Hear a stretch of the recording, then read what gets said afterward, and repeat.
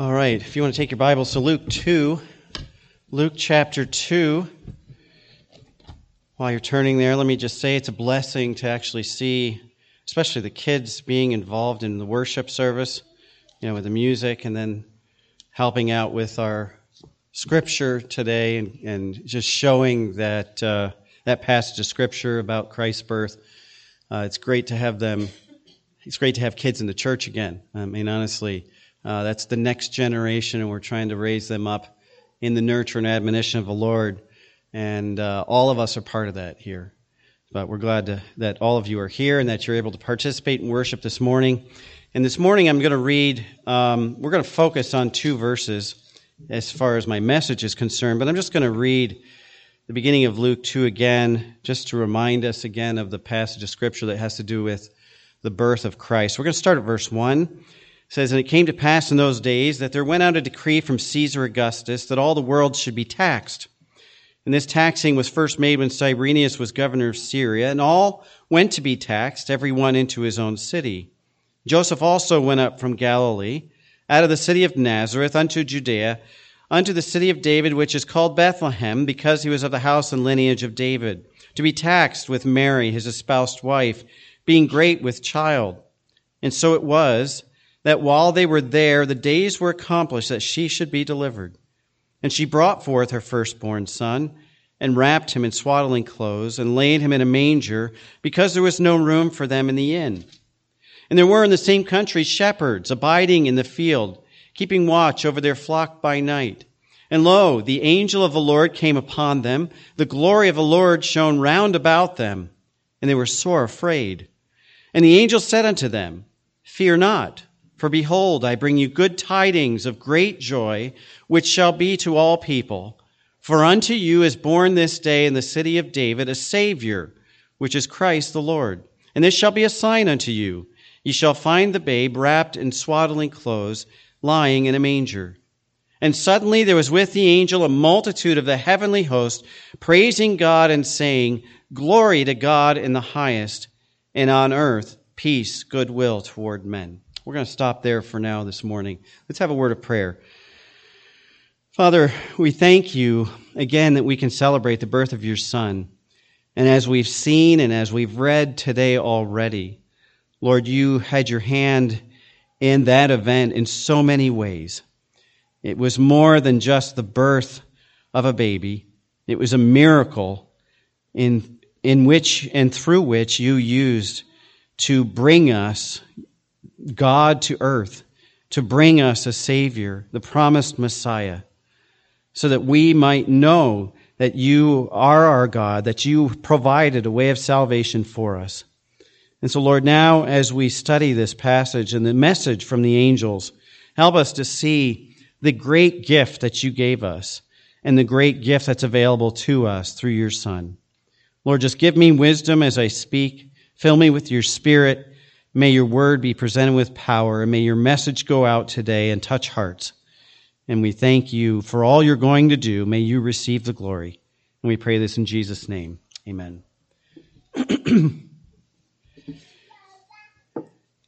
The celebration of Christmas, especially in America, is understood as a time when gifts are given. We exchange gifts. I don't know if any of you did some this morning or if you're saving those for this afternoon. Our family's going to do a few, and we're going to do the bulk of that tomorrow. But it's traditionally a time where gifts are given. And frankly, I think everybody in our country knows the saying or the idea that Christmas is a time for giving, okay? And we can go back to Scripture. We read that this morning, that God gave his Son, Jesus Christ, and that was the beginning of the giving. But people use that phrase for whatever purpose they want to accomplish. It's a time for giving, and so you hear it from all the charities that are advertising on TV. You hear it from the Salvation Army. You hear it from even secular charities. Christmas is the time for giving. They might not even believe in Jesus Christ, that he was a real person, and yet they'll use the time to impel people to give. And so we just kind of assume, or we accept the fact this is the time of year where it's the spirit of giving. And it comes from Scripture, but it's not always played out that way. If you have been to Salvation or to Walmart this year, you've seen the Salvation Army people and their kettles and their bells sitting outside. It seems like this is the only time of the year people pay attention to them. They're there, people give, they disappear, and then you don't think about them for a year. And it's amazing that it's only at Christmas time you see these people, faithful people, I will give them that, bundled up against the cold, ringing those bells, sitting out there for hours, and wishing you Merry Christmas as cheerily as they can through their cold lips. Okay? Now, what's tragic, unfortunately, is that even though we accept this as the spirit or the time of the spirit of giving, Christmas is that time, do we really give the greatest gift? I'm going to challenge you with that. Do we give the greatest gift? Now, I want to spend the time talking about what the greatest gift is. We get into the spirit of giving with each other, but do we give the greatest gift as we understand the great gift that God gave us? Now, the tradition of giving gifts comes from, and many people will cite different traditions from different cultures. The idea in the church comes from the wise men brought gifts to Jesus Christ. Okay, we saw that this morning. How they laid down their gold, the frankincense and myrrh as they worshiped him. They traveled great distance at their own expense to bring their gifts to the new baby king that was born in Israel. And while they celebrated by giving gifts to God, how do we celebrate it usually? By giving gifts to each other. Now, I'm not saying there's anything wrong with the spirit of giving and giving gifts and giving to each other, okay? But that idea of giving gifts to each other did not originate from the wise men. So we can't use that story to say, oh, that's why we do this. Okay, if you want historical background for that, it basically goes back to the legend of St. Nicholas, and he was a real person, okay? And he was a very rich a Christian, a saint, and he used his fortune to actually take care of poor people. And so that tradition of giving to others started there, really, instead of giving to God. So it's not the wise men, it was St. Nicholas that kind of gave us that tradition. But it wasn't just the wise men that brought gifts to Jesus when he was born. As we saw this morning, there was another group that came to see Jesus, the shepherds. Now, we didn't see them lay gifts down at the feet of Jesus or at the manger, okay? But they came and they offered the gift of worship. And that's the kind of acceptable gift that God wants from us. God gave us the greatest gift in Jesus Christ and the eternal life that he offers through Jesus Christ. But these people, the wise men, the shepherds that came to see Jesus at his birth, offered gifts to him. And so I'm going to ask you this question: how often do we offer our gifts to Jesus Christ at Christmas? How often do we think about that? Okay, you being here today to worship the Lord on Christmas Day is a part of offering him our gifts. We're giving him our time. We do this every Sunday. It's not special to Christmas, but he deserves what we have to offer him. He deserves our worship. That's what the shepherds gave him. That's what the wise men gave him. More than the gold and silver, or gold and myrrh and frankincense. The worship is what was important. But God gave us the greatest gift in Jesus Christ, and so those gifts given back to him were in response to that. So we need to look at ourselves and say, are we giving back to God in response to the gift that he's given us? In Romans chapter 6, verse 23, the Bible says, "For the wages of sin is death, but the gift of God is eternal life through Jesus Christ our Lord." Now, I hope and pray that every one of us has received that gift, the eternal life that God has offered us through Jesus Christ. And Paul goes on in 2 Corinthians chapter 9, and he says, "Thanks be to God for his unspeakable gift." It's so great, we really can't even describe how wonderful it is. And we can't offer him enough thanks and enough of our own gifts to even say thank you in the best way. But if we've received that gift in Jesus Christ and salvation, then we should be offering our gifts back to our Lord. And very quickly, let me give you 4 gifts that we can offer him. First, obviously, is our worship. It's our worship that we return to him because of his position as God. just like the wise men and the shepherds did. They came and worshiped him because Jesus, even as a baby in the manger, was God. And so he deserved that worship. And so we should offer him that worship because he's God. Second, we offer him physical gifts. We give money in the offering. We do things to help people in the name of Jesus Christ. Okay, so we give physically even back to God in response to the fact that he is God. It's not just because he's given us the gift in Jesus Christ, but it's because he deserves whatever gifts we can give him. So it's our physical gifts, tithes, offerings, money, help to those in need. That's a physical way to offer those gifts to God. And then third, God has given us spiritual gifts. The Bible tells us in Romans 12 and 1 Corinthians 12 and Ephesians 4, I'm not going to read those passages because of time, but Paul describes a whole list of different spiritual gifts that are given to individual believers by the Holy Spirit as we're saved. And he says, we're not given those gifts to benefit ourselves or to make ourselves look great or to be some kind of super Christian. We're given those gifts to serve others in love, to edify each other. And so as we use those gifts that are given to us by the Holy Spirit even, now we give back to the Lord in serving other people and edifying the body of Christ. So it's not for our benefit. And we could go on. I mean, I could list our time, our attention, just spending time with the Lord in devotions and in prayer. Okay, there's a lot of ways we can give back to the Lord. But the question is, are we in the spirit of giving back to the Lord all the time? And especially at Christmas, are we focused on, I'm doing this because I'm giving back to the Lord, or is it just because we get caught up in the tradition of giving? Because anything good that you do, leaving God out of it, as I said last week, is filthy rags. That's what Isaiah tells us. So it's not worth it. Okay? It's emptiness. It's vanity, Solomon says, to do all this if God's not part of it. So in our giving, we should start with the attitude that we're giving back to God because he is God. But as much as both God's gift of Jesus Christ to us and salvation that he gives us through Jesus Christ and the gifts that we can give back to him make up the substance of the Christian life, there's one other gift that I think comes before those gifts. It has to come before those gifts. Because without this first greatest, I'll call it the greatest gift of Christmas, without that gift, none of the others would be possible either for us to enjoy or to offer. And so we have to look at what is this great gift of Christmas. And I'm even going to propose this. You can find this great gift of Christmas even at Walmart.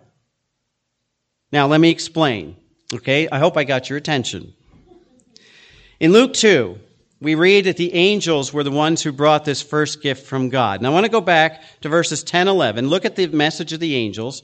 It says, "And the angel said unto them, Fear not, for behold, I bring you good tidings of great joy, which shall be to all people. For unto you is born this day in the city of David a Savior, which is Christ the Lord." There is the greatest gift of Christmas. And you go, yeah, you already said that. Jesus Christ was given to us by God. No, it's not Jesus Christ was given to us by God. Yes, that is a great gift. But it's the message that Jesus was given. Because without that message, no one would know. The message of a Savior who was born is the greatest gift we can give anybody. That's the gift that the shepherds received from the angels. That the long-awaited Messiah had finally arrived to bring deliverance to his people. That's what the angels were telling the shepherds here. We're come to tell you that the Messiah has been born. And so that message was extremely important. If the angels had not come and shared that message, the shepherds would have been out there in the field doing what they always did, not knowing that anything was different. But the angels brought the message. In fact, that gift of the message was given by God to mankind well before the angels came to the shepherds that night. For thousands of years before that event, God was revealing to all mankind and anyone who would listen through his prophets that message of the promised Messiah. Now, Jesus hadn't come until the night he was born, But God promised way back in Genesis chapter 3 with Adam and Eve that he would send the Messiah. And so God was giving the message right from the very beginning. In Genesis chapter 3:15, right after Adam and Eve sinned, God says, I will put enmity between you and the woman, talking to Satan, and between your offspring and her offspring. He shall bruise your head and you shall bruise his heel. That was the promise from God to Adam and Eve and to Satan, that God was going to send a Messiah who would conquer death and who would deliver his people. So the message starts way back in Genesis 3. And then God repeats that message all through the Old Testament. In Genesis chapter 49, verse 10, this is Jacob blessing his sons, his 12 sons that would become the tribes of Israel. And Jacob says this about Judah, the scepter shall not depart from Judah, nor the ruler's staff from between his feet until tribute comes to him, and to him shall be the obedience of the peoples. Now that was prophecy about the coming Messiah from Jacob. In Numbers chapter 24, it says, I see him, but not now. I behold him, but not near. A star will come out of Jacob. A scepter will rise out of Israel. A ruler will come out of Jacob. Even back in the Old Testament, when Israel was still wandering the wilderness and getting ready to go in the promised land, that Messiah was promised. In Isaiah chapter 7, verse 14, I read that this morning. Therefore, the Lord himself will give you a sign. The virgin will conceive and give birth to a son and call his name Emmanuel, which means God with us. That was while Israel was going into exile out of their promised land. In Micah chapter 5, verse 2, but you, Bethlehem Ephratah, though you are small among the clans of Judah, out of you will come for me one who will be ruler over Israel, whose origins are from old, from ancient times. God again prophesying the very place that the Messiah would come. And there's many more Old Testament prophecies about the coming of the Jesus Christ as the Messiah. If you read in Daniel chapter 9, the angel gives Daniel a message about the 70 weeks. And he says there's going to be 7 weeks where Israel's in captivity. Then they're going to be released. They're going to go back to Israel. And 62 weeks, and the Messiah will be cut off. And so if you take the 7 and 62 and add them together, that makes, 42 weeks. It's 62 weeks, and 7 weeks makes 69. That's where we're going with that. Okay, but it's 69 weeks, or 7 years, groups of 7 years. Okay, and so when you add that up, the 69 plus the extra 9 last week is 490 years. So from the time that Israel went back into the land, you can count 490 years, and that's the birth of Christ.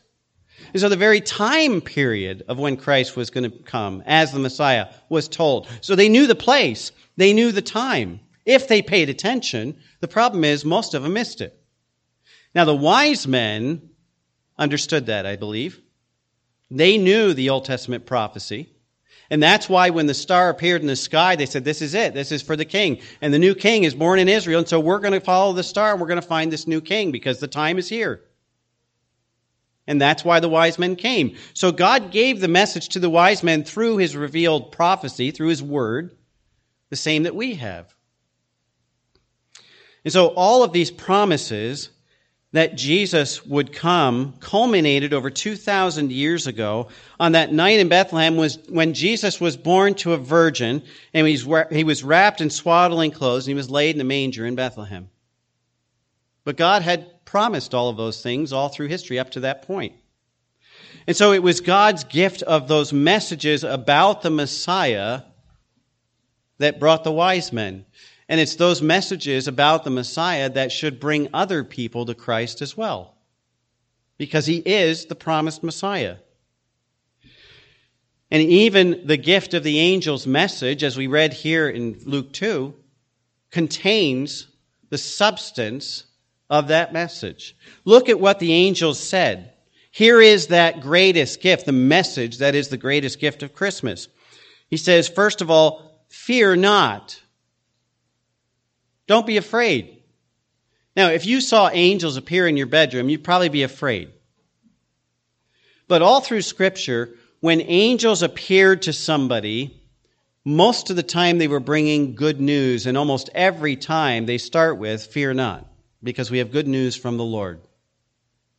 And so they say, fear not. Not just because the angels were bringing good news, but because the coming of Jesus Christ is the end of all fear. Now, we wish we could say, yeah, when Jesus was born, everything was perfect after that. No, but we know because of the birth of Jesus Christ, everything will be perfect someday. But in the meantime, we don't have anything to fear because in Jesus Christ, He ends the fear of death. We have no fear of death if we're trusting in Him as our Savior and Messiah. We have no fear of judgment for our sin because Jesus took the penalty for that, so we don't have to be afraid of what's to come. We have no fear of the prince of the power of the air, what Satan can do to us, because we've been loosed from the bondage of sin in Jesus Christ. So, 1 John chapter 4, verse 18, he says, perfect love casts out all fear, and that's exactly what Jesus brought to mankind in His life and in His death and in His resurrection, and even in His intercession today for us before the throne of God, is perfect love. And because we've seen an example of that perfect love in Him, we have nothing to fear. And so the angel says, fear not. That's the beginning of this message. That is the greatest gift of Christmas. Don't fear. Then the angel goes on, I have good tidings of great joy, which shall be to all people. Good tidings, great joy to all people. This good news should bring joy to our lives that Jesus has come. In fact, that's the only way you can have joy, is to believe that Jesus is the Messiah, that He died for your sins. Without that news, there's no joy. We're hopeless. And this news, this good news that brings joy, is not just to a select few. The angel said it's to all people. God's joy is available to all people through Jesus Christ. The Bible says, whosoever believeth in Him should not perish, but have eternal life. And so this news goes to everyone. What was the good news? The angel goes on, unto you is born a Savior who is Christ the Lord. So this promised Messiah is given to us, to people, to sinners who need Him. First, John, the Gospel of John, chapter 1, verse 14, the Word was made flesh, that's Jesus Christ, and dwelt among us, and we beheld His glory, the glory as of the only begotten of the Father, full of grace and truth. Jesus Christ became one of us. He came to us and for us. And so He's given to us. The angel said, unto you is born a Savior. Now he uses three words here to describe Jesus. The first is Savior, the second is Christ, and then he calls Him Lord at the end. So he says, unto you is given a Savior.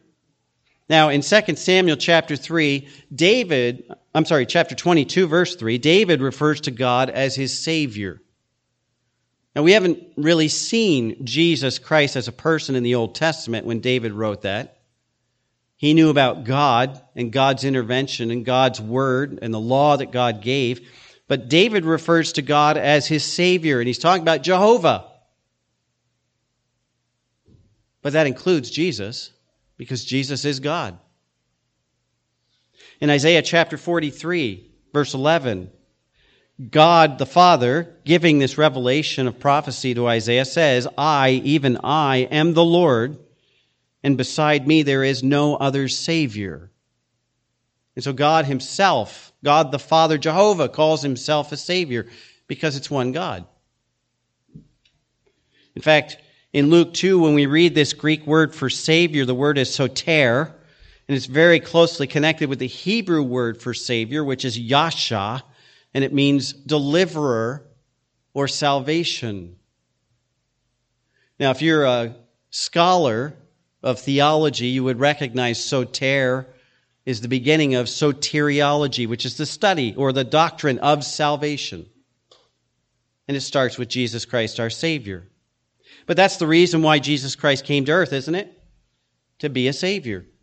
We needed someone to take the penalty for our sin, to be able to be forgiven from the sin that we were guilty of, and we had no way to do it ourselves. We couldn't fix ourselves, and so Christ came as our Savior to bring salvation through his death, to bring deliverance through his resurrection. And so the angel says, here's the good news. You have a Savior, one who will deliver you. Then the angel calls him Christ. The Old Testament word for Christ is Messiah. It means anointed one.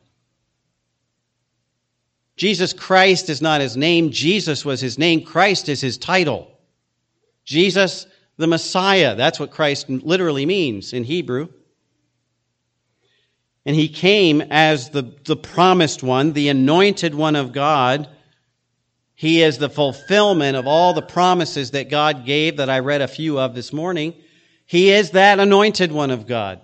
Not just our Savior, but that promised Messiah who will not just come to die on a cross so that we can be saved, but has promised to return and set up his kingdom in this world and fix all the problems that we see today and to take us to heaven to be with him forever. That's the Messiah.